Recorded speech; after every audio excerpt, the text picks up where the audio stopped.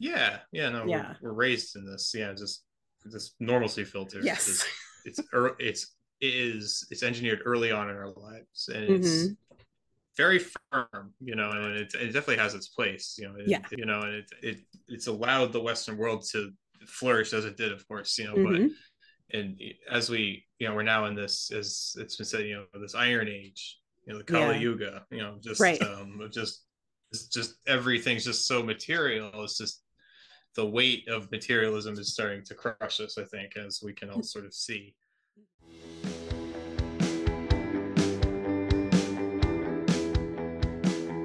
This is the Casual Temple podcast, and you are listening to episode number 7, and I'm your host, Marilee Duffy.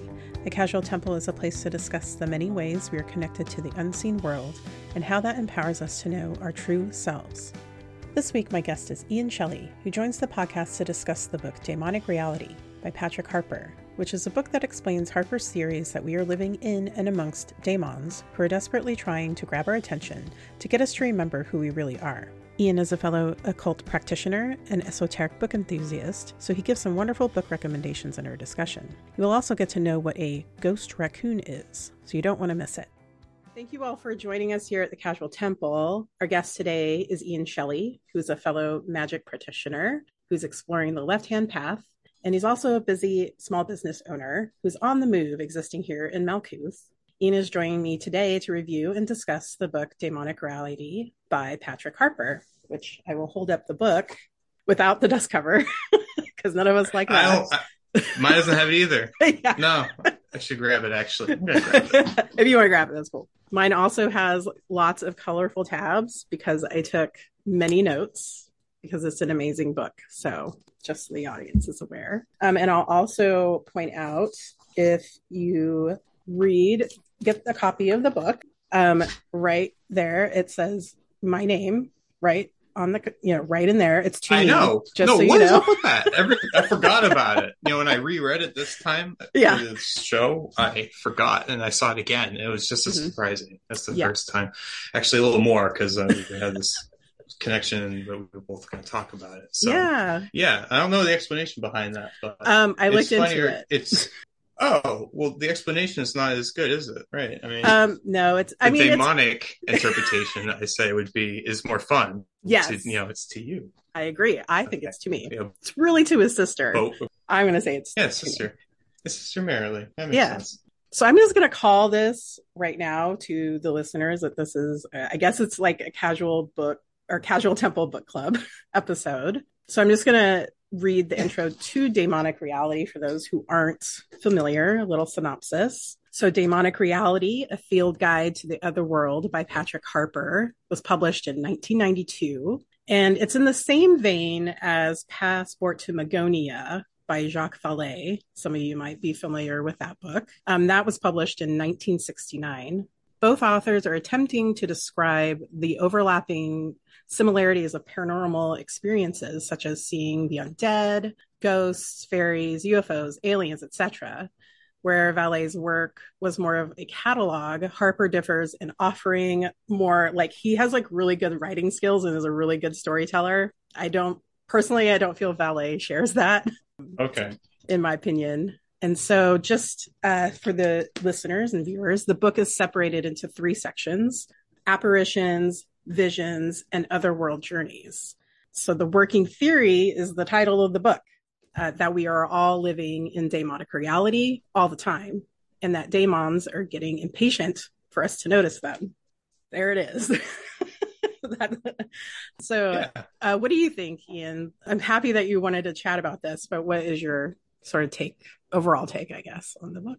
Yeah, I enjoyed the book a lot the first time I read it, and I've had this fun tour of going through books I started when I was closer to the beginning of my practice or occult reading, before I got largely addicted to all the books I have now, when I was still fairly early on, when we were in that Foolish Fish server. Yeah. It was recommended then, and the change in how I've interpreted it has it's been pretty pronounced, and just my understanding, really, and being able to accept multiple truths at the same time. And it's basically being not being obsessed with explanations, rational Mm. ones, fully logical ones, Hmm. the satisfying ones we've all grown up and almost come to feel entitled to.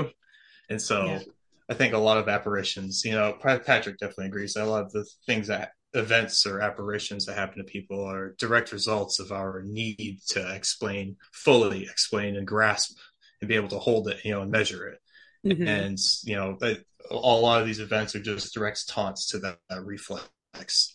And getting over it has been a long process in learning different magical systems like Kabbalah, the Tree of Life, Tarot, having all this encyclopedic system, working system in your head, and Hmm. having and understanding it deeply, so where it just kind of operates on a subconscious level. It's taken a long time, relatively. I mean, I'm not that old, but I've only been doing this for, I don't know, like 4-ish years, something like Yeah. that. But like the changes in psyche, I would say daimonic psyche, Mm. um, developing it it just happens over time. It's not something you really notice, Right.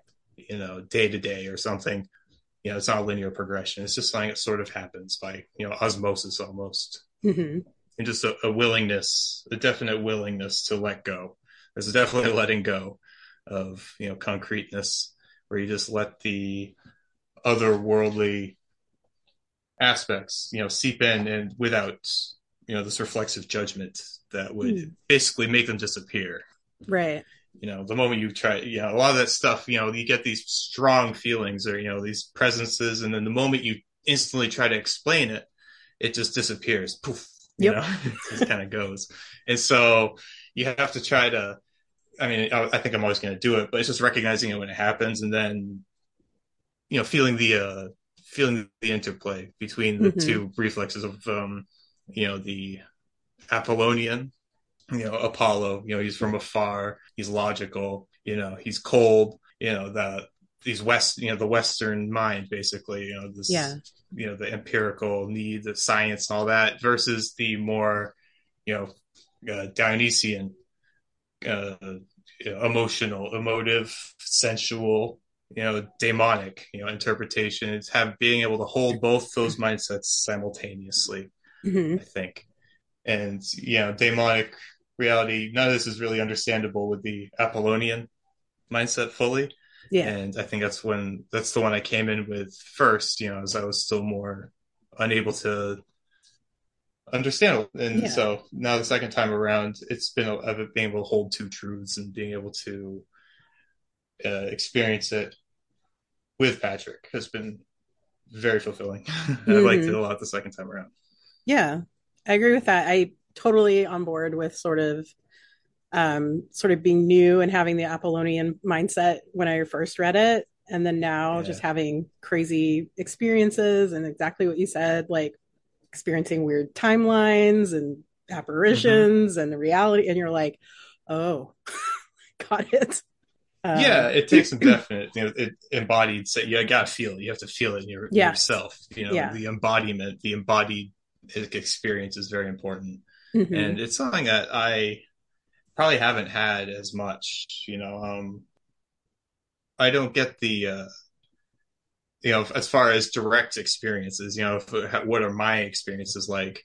I've thought about. I read the Jung.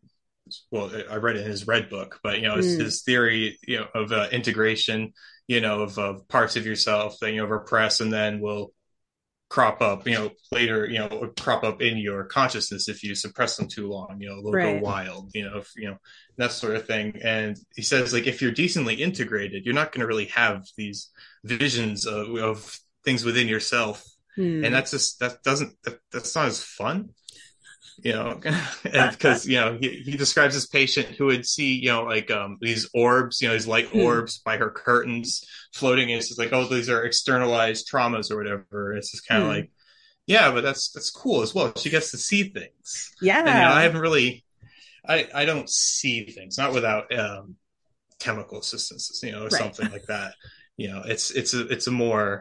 It's a more deep intuitive sense that I've developed as far as for my own direct experiences.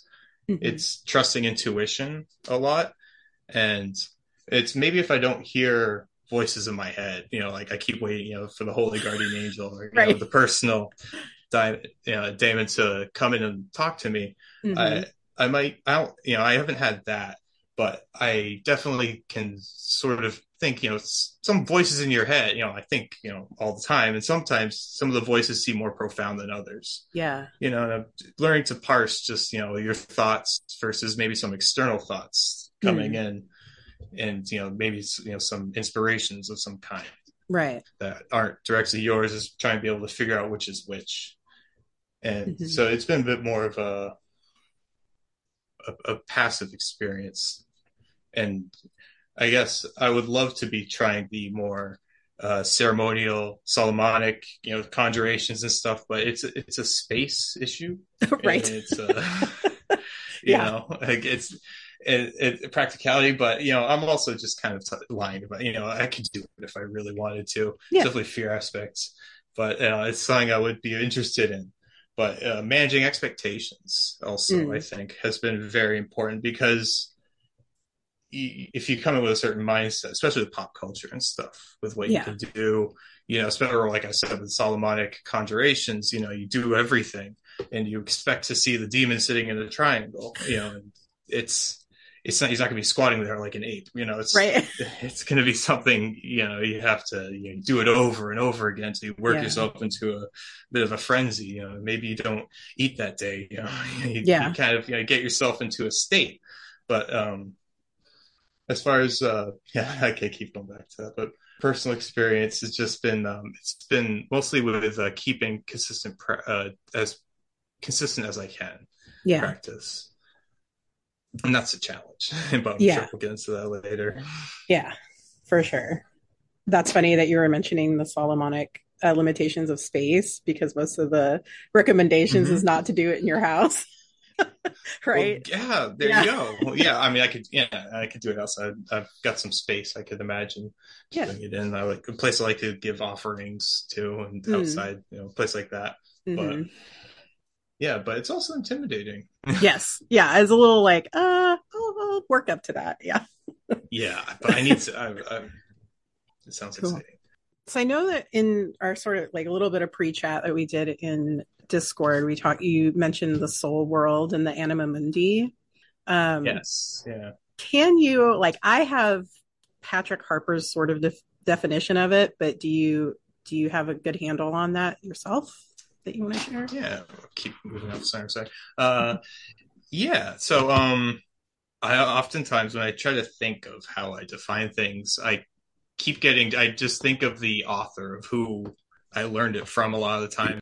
I get a lot of, it's not imposter syndrome, because I'm not pretending to be anything, particular, it's like, but it's something like imposter syndrome, where it's like, is any of this knowledge, it's just stuff I read and I can just regurgitate.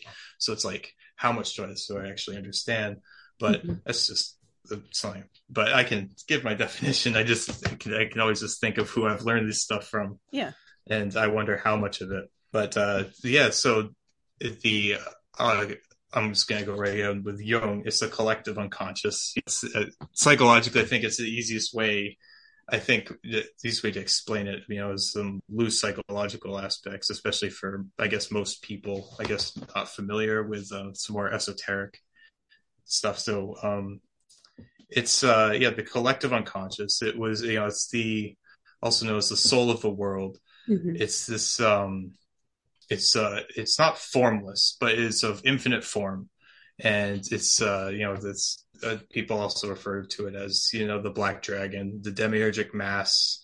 That's what I've been also getting into, the inscrutable, completely inscrutable Black Dragon series by not Andrew Oh. Chumley, Peter Hamilton Giles, is stuff I've been struggling to grasp. I've been trying to apply to it, to this sort of it's so it's, I'm sorry, collective unconscious. It's where the archetypes live. It's where Right. the I'm again also getting into Austin Osman Spare. It's the sea of it's where the primordial ids live. It's where the these primal drives of hunger, sex, even shelter. It's where all these desires come from, Mm-hmm. and they sort of they get to express themselves through us or through any creature really, but they get to experience through limitation, so in the soul, in the collective unconscious, it exists as is without time, and it needs to go within time to be embodied in order to experience. And so I think that's how sort of the interplay between the unconscious world and conscious. Yeah. It's very hard to define. It is hard to define. Like it is, because I agree with that. The way Patrick Harpur did it, because I'm very much about like, I got to put things in. I know this is the logic Apollonian thing, but I'm like, I gotta you have to be able to do both. Yeah, it's so hard. It's super hard. So he kind of puts it in these, I think of things of like as in containers, right? He's basically like the human soul. So his explanation is the soul world, or anima mundi, is where the human soul is mediated between the spirit and the body. So it's kind of saying that there's more souls for you. There's more forms of you that are sort of like existing. And so that's kind of where that's at. And that is also like, if I'm thinking about like containers, like the collective unconscious is basically like one container that we're all a part of, or like something that we can tap into. Exactly what you were saying. Yeah. But then you said, and then you mentioned, and now I'm like, I'm going to have to take notes about the book you mentioned. So you said The Black Dragon. Is that like talking about Gnosticism? Is that what that's going into?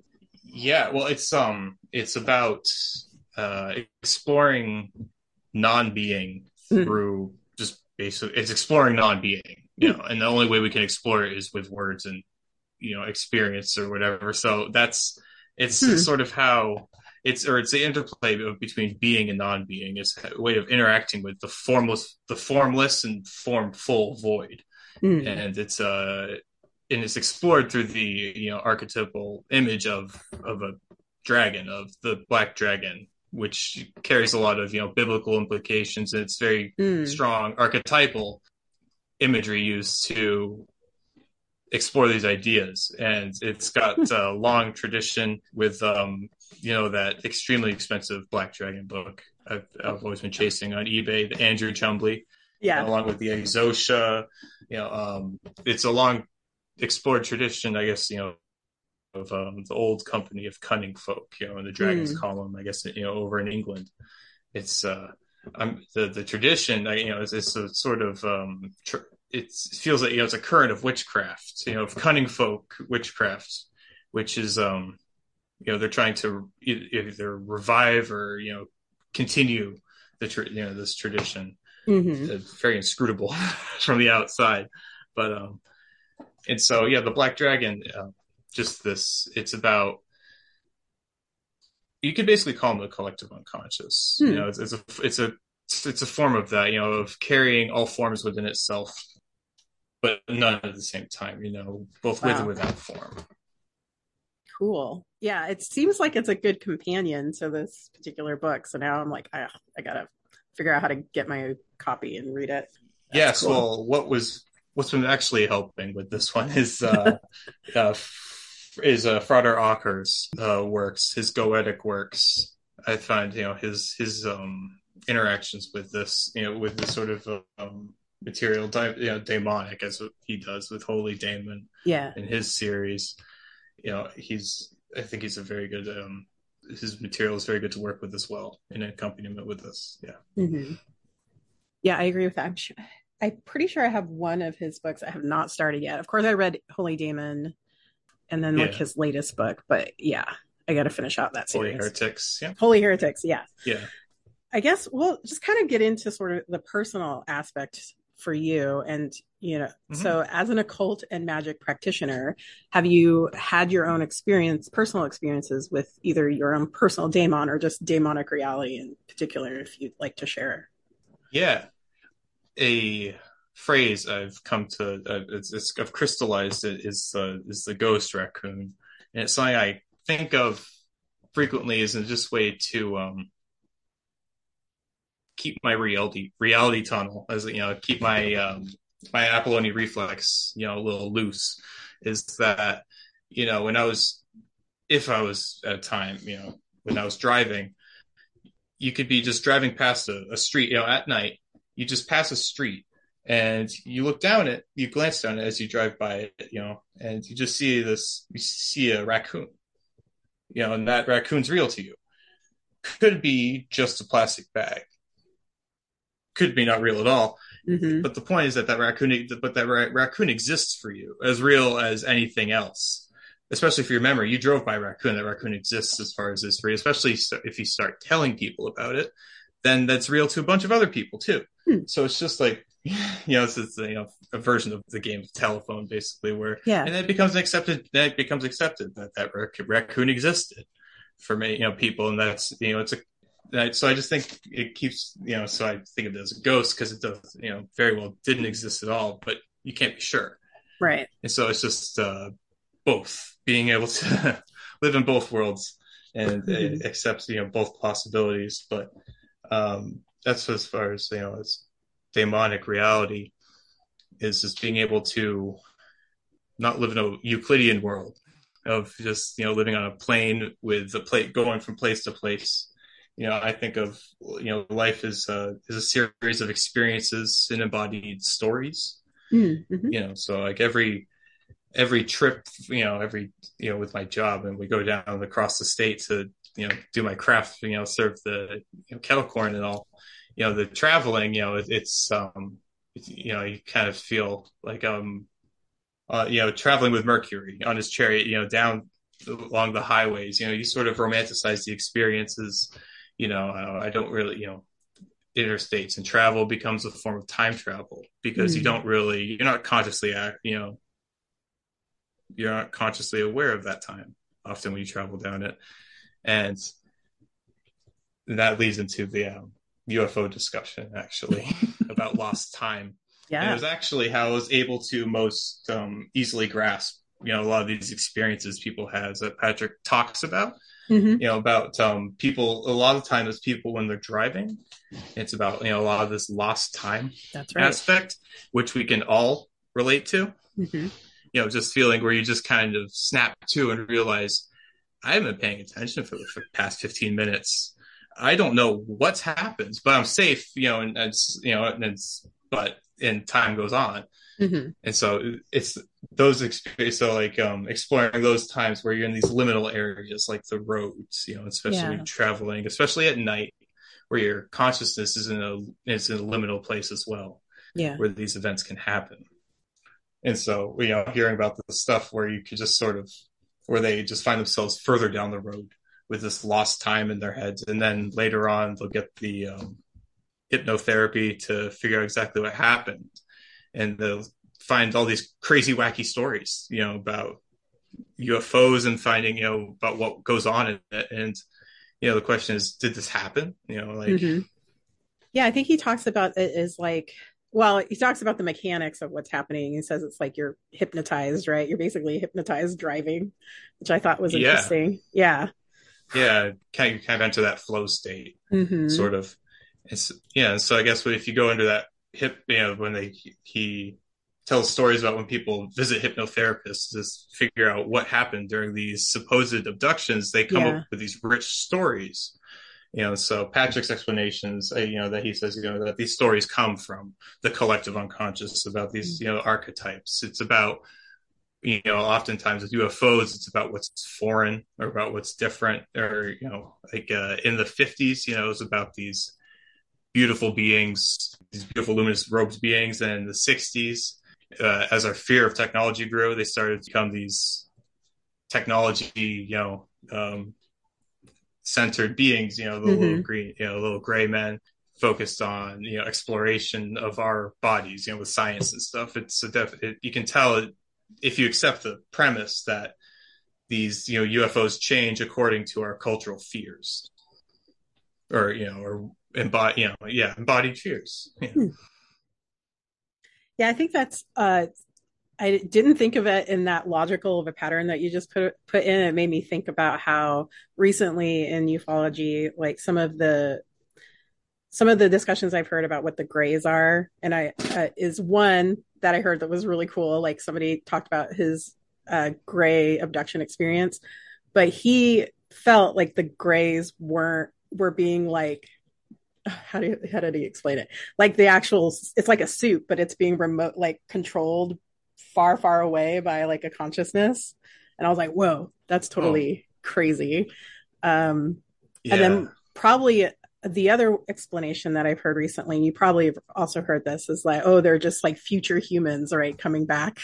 And we're all like weird Yeah, I looking. saw Interstellar. Yeah. Oh yeah, yeah, exactly. I saw that movie. Um, Yeah. but I think like in the progression of how you laid it out, it's like, yeah, those are sort of our fears, right? That that we're going to become some sort of weird, sexless, Yeah. mouthless thing or whatever. Yeah.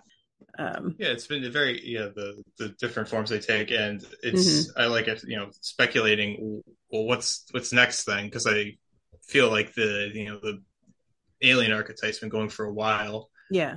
Uh, because they sort of follows the between what first they seems to come from below, as Mhm. demons and devils, because that's what people determined to be. Well, before it was just the underworld, and Right. now for our underworld is kind of is outer space, Yeah. and so they that's what they, instead of coming from below, they now come from above. So it'll be interesting to see if there's a different place they can come from next. Hmm. Well, it's probably, I think the next place is, you and I are probably familiar with like inner dimensions and things like that, but I think the public at large, I was thinking that, yeah. yeah, is becoming more accepting of that.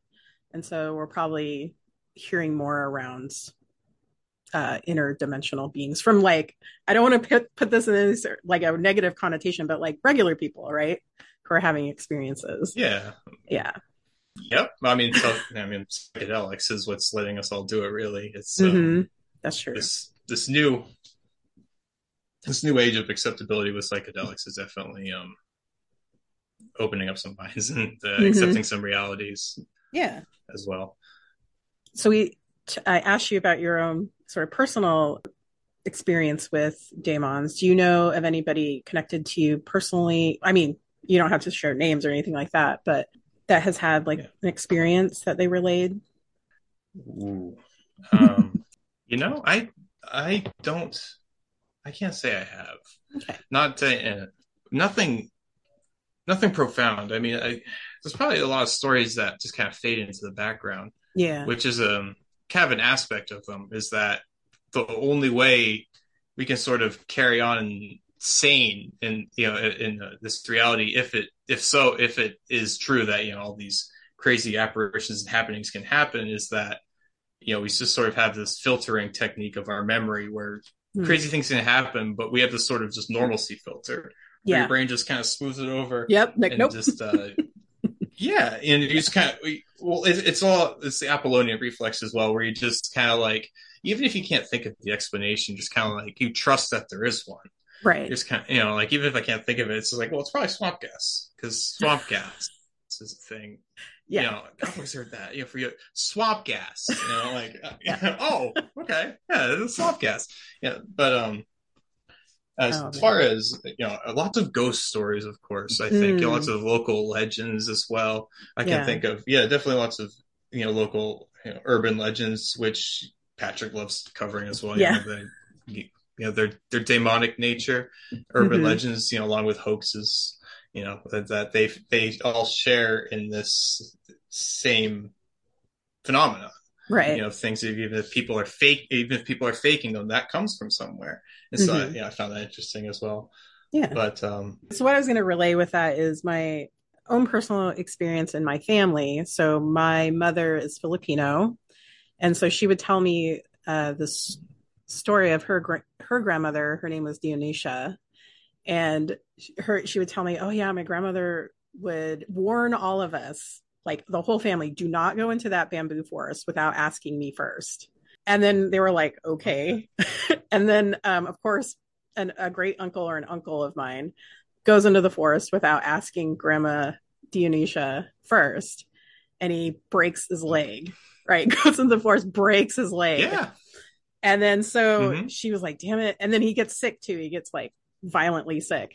So Grandma Dionysia, of course, like cusses him out about going to the Because forest. she And then, knew, yes. right? And then so she had to go with like a pile, like a food and offerings and go into the forest. And she had to talk for hours into that forest Oh to man, like get to heal her son, I guess. And it worked, apparently, very according to my tense mom. relations. Yeah. Yeah. Wow. So I always think about that because in the Philippines, right, sort of in this Apollonian Dionysian context that we're talking about, like cultures like that, they're more connected to more of the emotional side of things, more Yes. imaginative, right? Um, Yeah. and so something that for me growing up as and in the American culture, I always thought like, oh, it was like something it felt naive to me, right? Like, oh, so naive and so like, oh, they just don't not cool. Um, Yeah. Yeah. No, yeah. we're raised in this. Yeah. Just this normalcy filter is Yes. just it's engineered early on in our lives, and it's Mm-hmm. very firm, and it definitely has its place. Yeah. It's allowed the Western world to flourish as it did, of course, but Mm-hmm. and as we're now in this, as it's been said, this Iron Age, the Kali Yeah. Yuga, Right. just it's just everything's just so material. It's just the weight of materialism is starting to crush us, I think, as we can all sort of see, Mm-hmm. as at least we have been.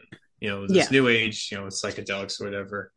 If we and if you follow a more thelemic paradigm of Hmm. aeons, is this of the past aeon and the current and the new aeon of where we're going to be thinking differently now, where it's going to Mm-hmm. be the way I see it, anyways. I should just be saying my interpretation of the procession of the aeons of Aleister Crowley, Yeah.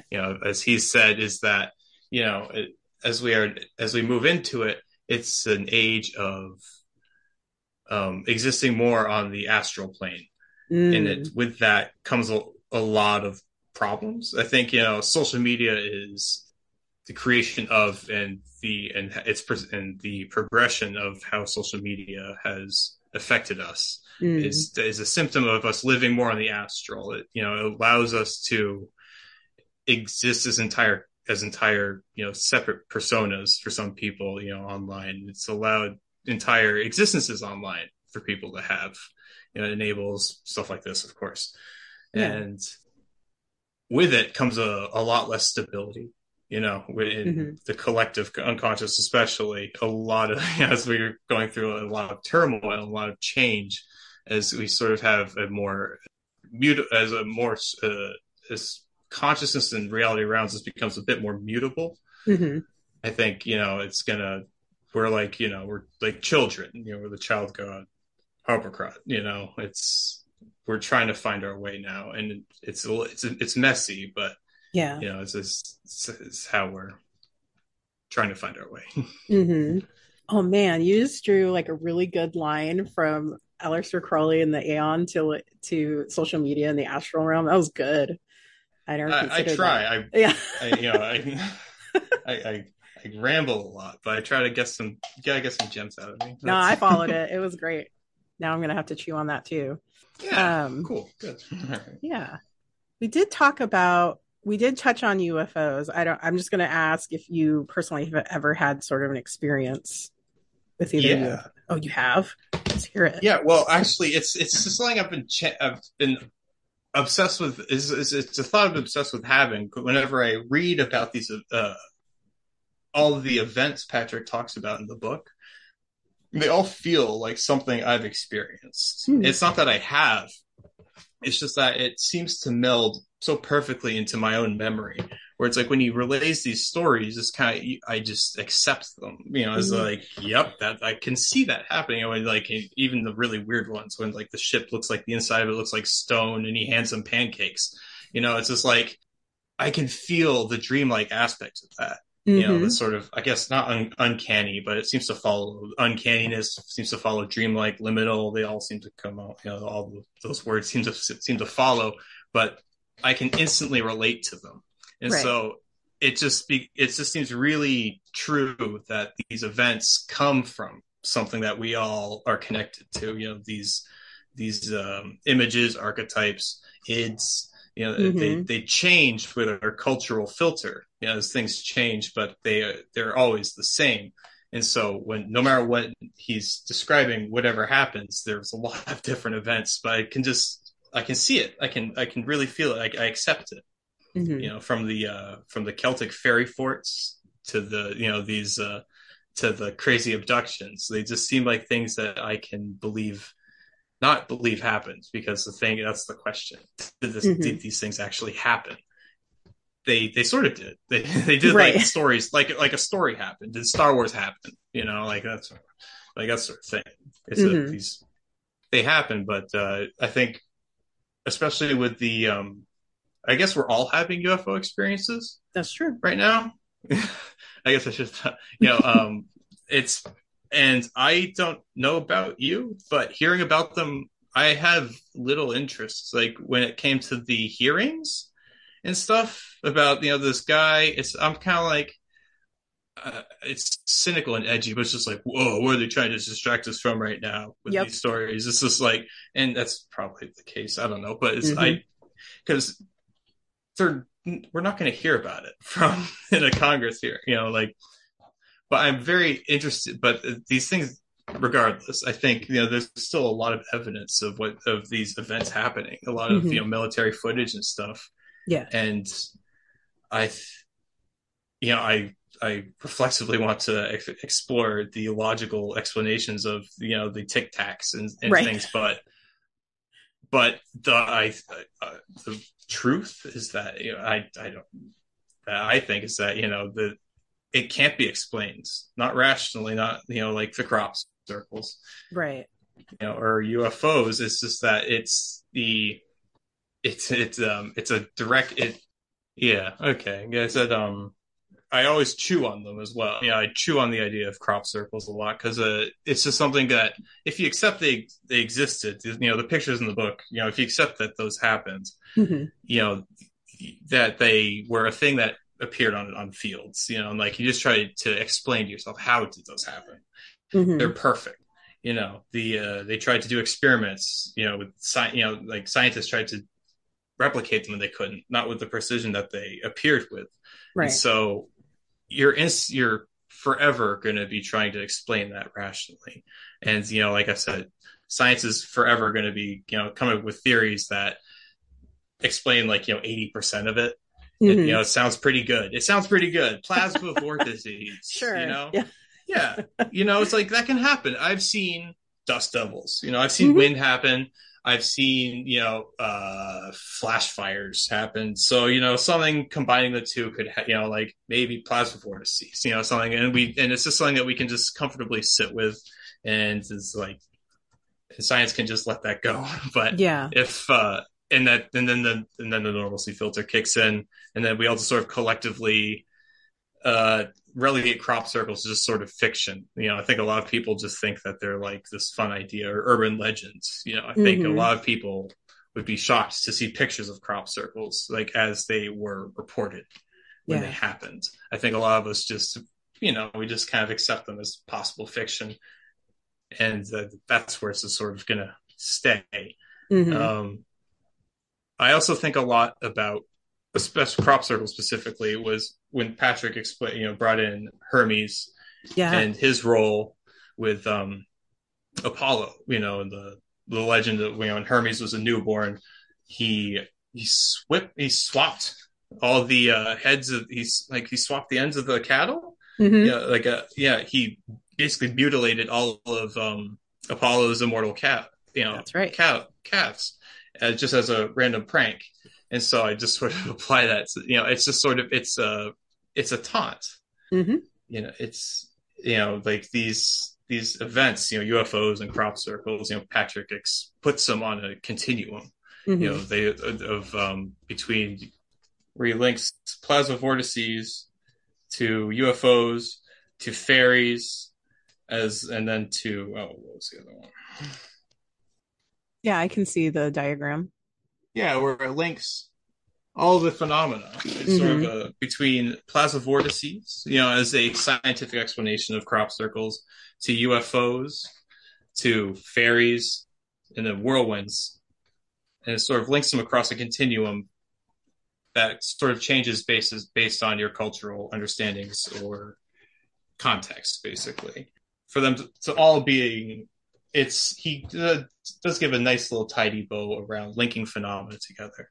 And that's kind of what I like, and that you can't explain it altogether, but I really like his idea that it all exists, as on a continuum as the same thing, but just what we see can vary, right?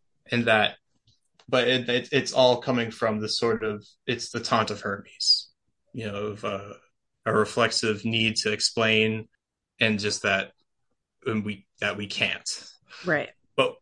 But we will also be able to forget that fact and just kind of move on and live day to day. Accepting both those realities is what I think daimonic reality is, because living fully in daimonic reality would just be being insane. Yes. So you need to be able to function as well. And I've always kind of thought of this sort of mindset as well. It's just a sort of controlled insanity where you just where you allow for crazy things, but live in a rational world. Yeah. I mean, it makes it more interesting. Kind of, I mean, the example that you're talking about with like Hermes and Apollo's cattle. It's like, but why Hermes? He's like, Exactly. Yeah. Exactly. Yeah. Yeah. He was a baby at the time. Yeah. Exactly. He had it was pure reflex, and this it's just exactly why. And that leads, and sounds exactly like the chupacabra. Yeah. And I know sort of, I had in our chat, I had mentioned sort of Freddie Silva, and he talks a lot about the crop circles. And so the reason I thought he's interesting is because he talks more around people's experiences, right? Like that's the evidence. Like, right. Like he has these examples of people seeing like steam rising from a field, and they go and look, and then there's a crop circle. Like there wasn't one there before, but now there's a crop. And so like you have to, do you believe somebody's story or do you not? Like, it's kind of like that. Yeah, I've had this phrase in my head for a bit that memories are daimonic. Every time you recall, a memory, as they say, everyone loves this little factoid, and every time you remember a memory, something's different. You change something's different. It's kind of like you're recalling the recall of the memory, and so, and how much of our identity is based on memory? It's kind of, people, there's arguments that if you wipe someone's memory, you kill them effectively, and for that to be so important and to be very demonic at the same time, it's just to show that we're like daemons, we're both, we partake of both worlds, right?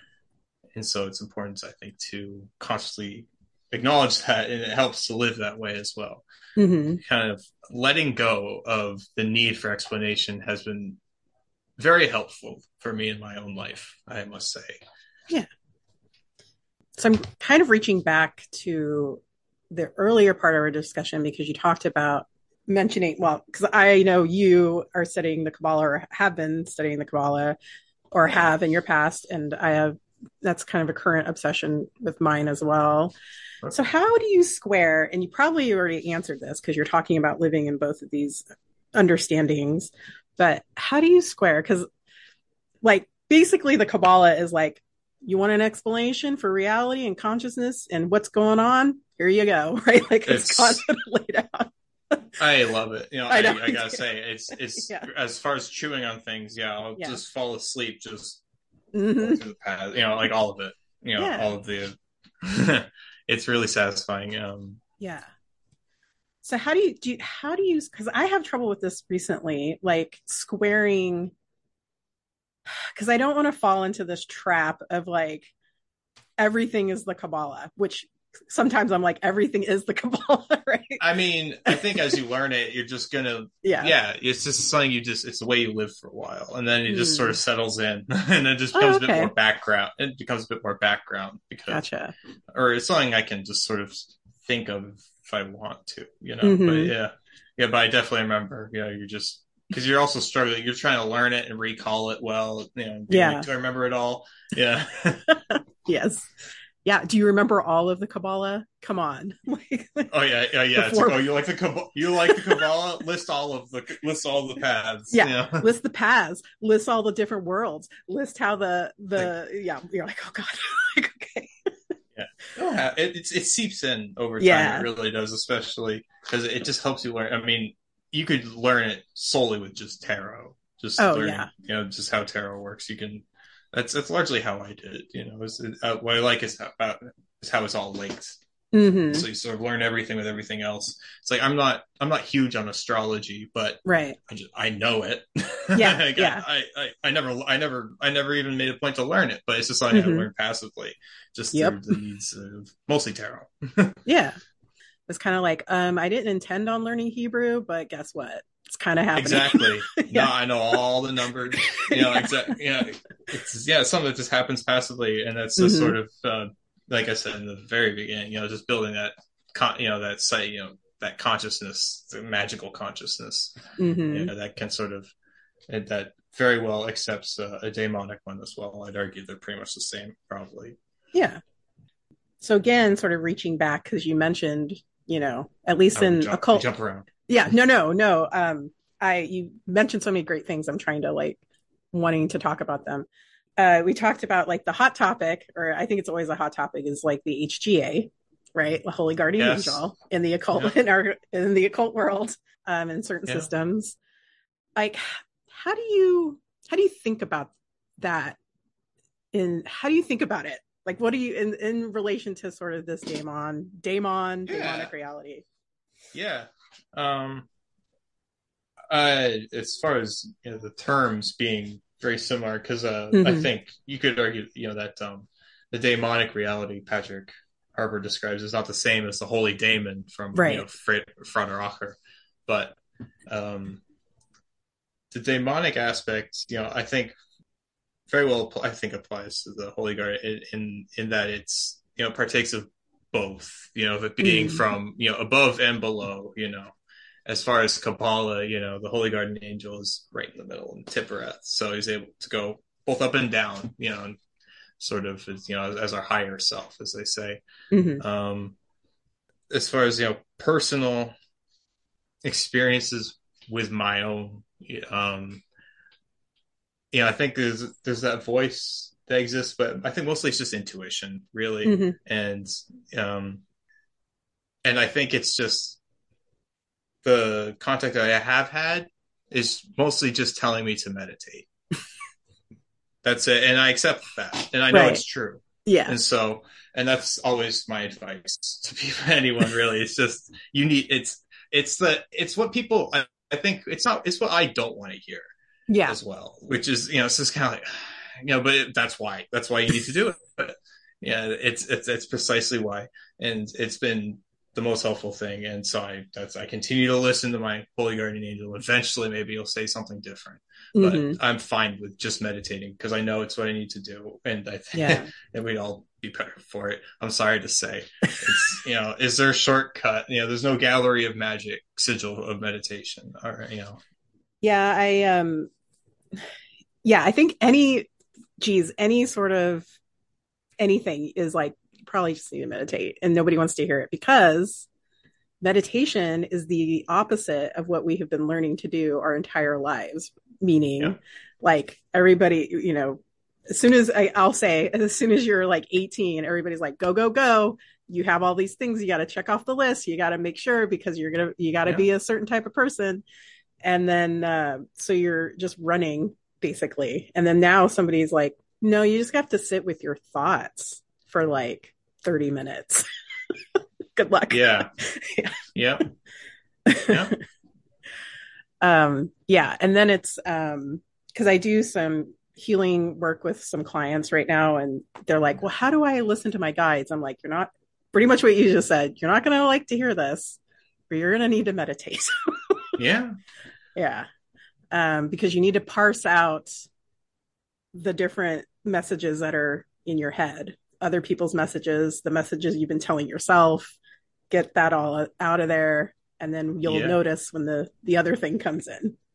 Yeah. I mean, well, I find that step two. Step one is just realizing that you're your thoughts. Yeah. It's first of all being like, realizing that there's something beside, like that was a big part for me, and just learning to center, and the centering with the little flame in the void has been very good. I think, I really like that method. I think that Josephine talks about that method in her practice. And Frater Rocker. I know. Frater Rocker does too. They're links too. I know. Oh yeah, I forgot. I think he helped write Queria with her or something like that. They work together. Yeah, something like that. Yeah. Well, cool. Let's see. Okay, so we talked about the HTA. I'm going to kind of roll into your thoughts on initiation rites, because I personally feel like that is a huge piece for demonic reality. So I'll just leave it there. My question. Yeah, definitely. That's what I wrote for initiations. I found that they are used to usually break someone out of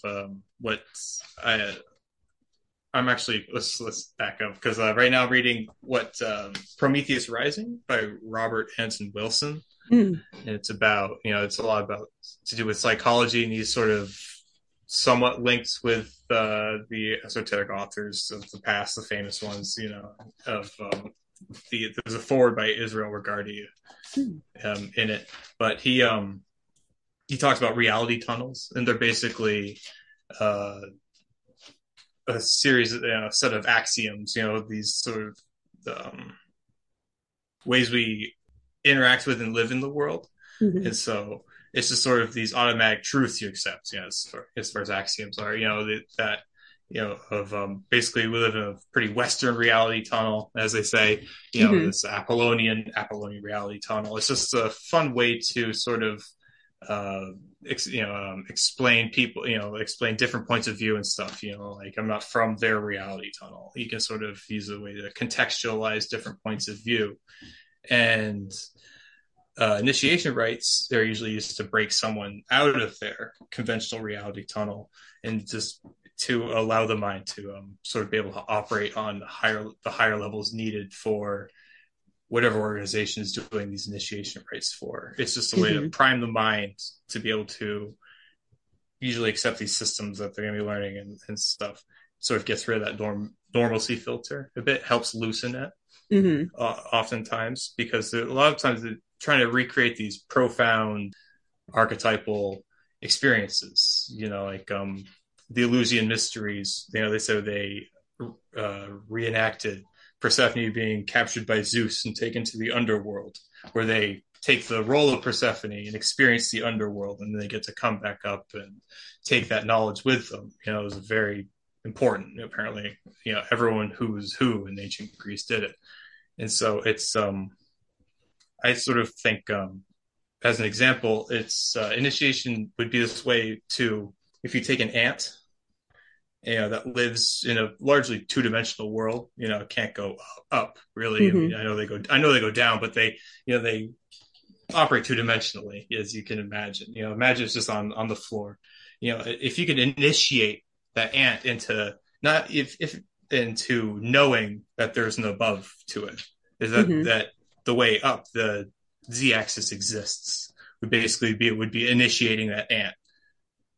So it's the easy definition. I think it would be able to just be aware of a reality, even if you can't access it. It's just it's just a way to make you, especially, into feel that and to experience it directly, because that's the initiations. Is something that stays with you. So it's a sort of visceral experience where you've kind of like, I know there's more, instead of just kind of being like, I'm reading about it, I'm hoping there's more, It's just kind of that imposter syndrome as well. It's like, have I been initiated? It's right. Like, I've read enough. I think it's been passively happened. I've read enough books. Yeah. I feel initiated. Common examples. I think a lot of near-death experiences can initiate a lot of people. Born again Christians, I would say, are initiated. They're initiated because they often you find them to be the most Christian. They the most fervent Christians. Often born again, because they it seems to be it often comes from near-death experiences, and then that can it could even just be something like movies as well, Yeah. or any pop culture. A lot of, that's why art exists. A lot of times you could argue, as a way of initiating the mind to different possibilities or emotions even. Hmm. Yeah, I could definitely say because I thinking about initiations across just the Western world in general, like we've gotten rid of so many, except if Yeah. you're like even, because I always think about, we grew up in America, so we're kind of taught or learned about Native Americans and how, if you were at least a Native American boy of a certain tribe, they'd Yeah. give you a knife and send you out into the woods and like figure it out for a few days or whatever. Yeah. Yeah. And we don't really have that for men and boys in particular. I mean, women, we go through obviously our own biological initiation that happens when you're Yeah. teenagers, but we've kind of gotten Yeah. rid of a lot of initiations as a society. And Yeah. then added on to what you're talking about in your description about people like spiritually being initiated back, right? Because you lived Mm-hmm. your Apollonian, your materialistic world, but guess what? Death is death is coming soon. So you're Yeah. kind of need to be reinitiated back into the spiritual, but and that's sort of what I believe is happening for a lot of people who are experiencing daemonic realities, NDEs, alien, like they're sort of being primed to be guides, in my opinion. Yeah. Um, Yeah. yeah. Because I mean, they instantly become guides like the moment they Mm-hmm. choose to share these stories. Yeah. Because often the stories seem to persist through the conviction of the person who originally tells the story, and then whoever gets told, and then also propagates it, the conviction that it was true and it happened. Right. Like that is a sort of is intangible, obviously, but it carries through. I think it definitely adds to. It's definitely the reason why some persist and some don't. Is Mm. I think the hoaxes, what people say, whatever. It's not. It wasn't a real embodied felt experience, so it's not going to carry over.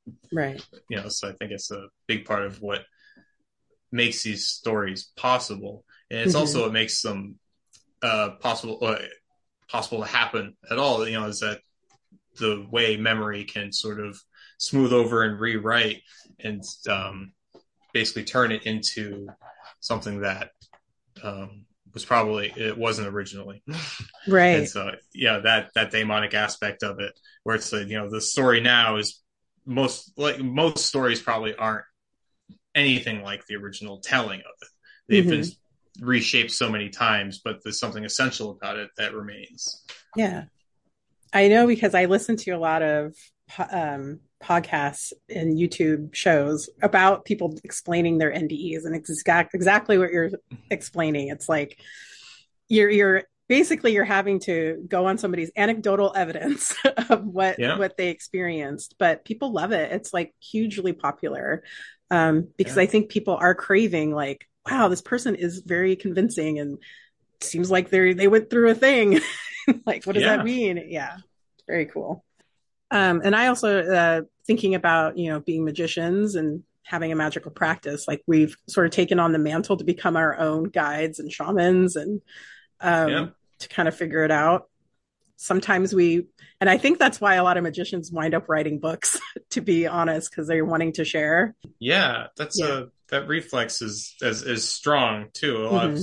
times it's like I want to share, Yeah. like the stuff I experienced, but Yeah. the fourth maxim, keep Right. silence. Yeah. And so, it's I find the quiet satisfaction just working alone, Mm-hmm. because I have a partner who doesn't do anything like this. She's as I loosely will say, just a muggle. And Right. like, and we keep it separate. Yeah. I'll tell her, it's just like every morning, it's like, hey, I'm gonna go do ritual and meditate, see you in a little bit. Mm-hmm.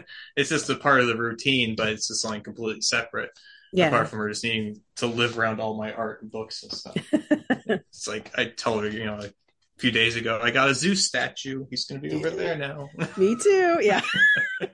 My wealth altar, and he's working on it. Did you make or do you already have like a Jupiter box and all that fun stuff? Yeah, I'm working. I drew on it here. You drew one. In my cash box is the four symbols there. Oh, nice. I got his one, his special one, and then just the regular one. I got this is a geomantic for acquisitio, which is Jupiter. So I figured geomantic, it's earthly money. It's good for money. And there's this four goddesses one. Nice. As well. I figured it'd be good as well. But on Thursday, I'm gonna paint it. Obviously on Thursday. Yeah. The like success stories sound too compelling. I'm just kind of like, I know. Really? What am I doing if I'm not doing wealth magic? Yeah. If all this money I spend on books, I got to be doing, if I'm doing nothing else, why am I not doing wealth magic? So I'm doing it. I'm getting in on it. Got to attract the money so you can buy those expensive magic books and out of print copies. Because now I'm sad because I thought I'd be happy with hardcover. Like, no, and I collector's edition. They're so nice. They're so great to hold. Oh, I can't help it. I love that Jupiter energy. Did this book impact your magical practice? I would say it hasn't. No, not my practice. It hasn't. I don't think it. Yeah, it hasn't really. It definitely has as a passive influence or something. Definitely when I first read it as well, when it just sort of helps loosen the normalcy filter, and giving these stories, especially some more concrete ones with the evidence, like that little fairy shoe made of mouse skin that exists. Like chew on that. Who made, like they said, it might have been a journeyman piece, to demonstrate skill, but why was it in the middle of nowhere? Sorry for the listeners, the story about this in Ireland, because all the fairy stories seem to happen in Ireland, because that's where the legends are, obviously. That's right. So obviously that's where they would experience them, but they just found, off the beaten path, this tiny little shoe, and it turned out to be, it looks like it was they finally worked with all stitching, it turned out to be made of mouse skin, and it exists. And I saw a picture of it in the book, so it's just like, explain that, and so that's, and you can't, and that's sort of the point, but it's as concrete as these, as crop circles. And so for my practice, just having those stories and just being able to be like, those things ostensibly happened, ostensibly. And so it helps just accept some of the more accept that a daimonic reality is possible, and so that helps with mental states during ritual. I would say definitely in meditation. So I would say it loosely has helped my practice, but as far as his conclusions, about how I'm not sure, like it.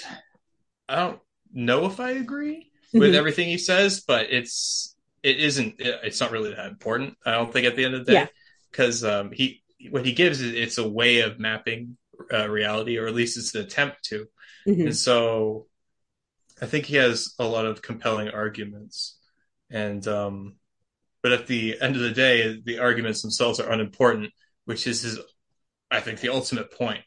And so what matters, I think, is how it really feels. It's the importance of embodied experience.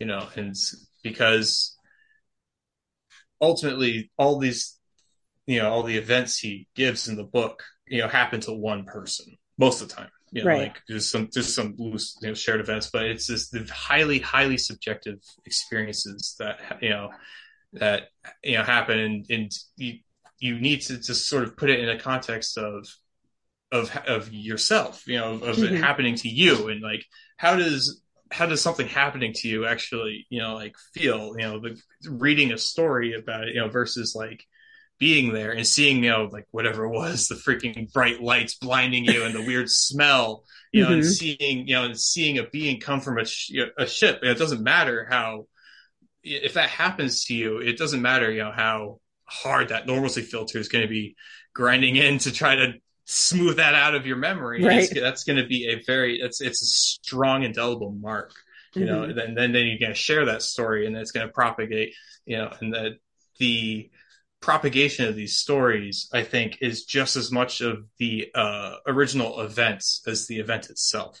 Right. It's sort of partaking of both. Like daimonic events are both real events and stories at the same time. I think, and that's how you just accept them. Like it happened, but it's also a story, because Hmm. I think that's ultimately where these narratives come from. It's the stories we all know Yeah.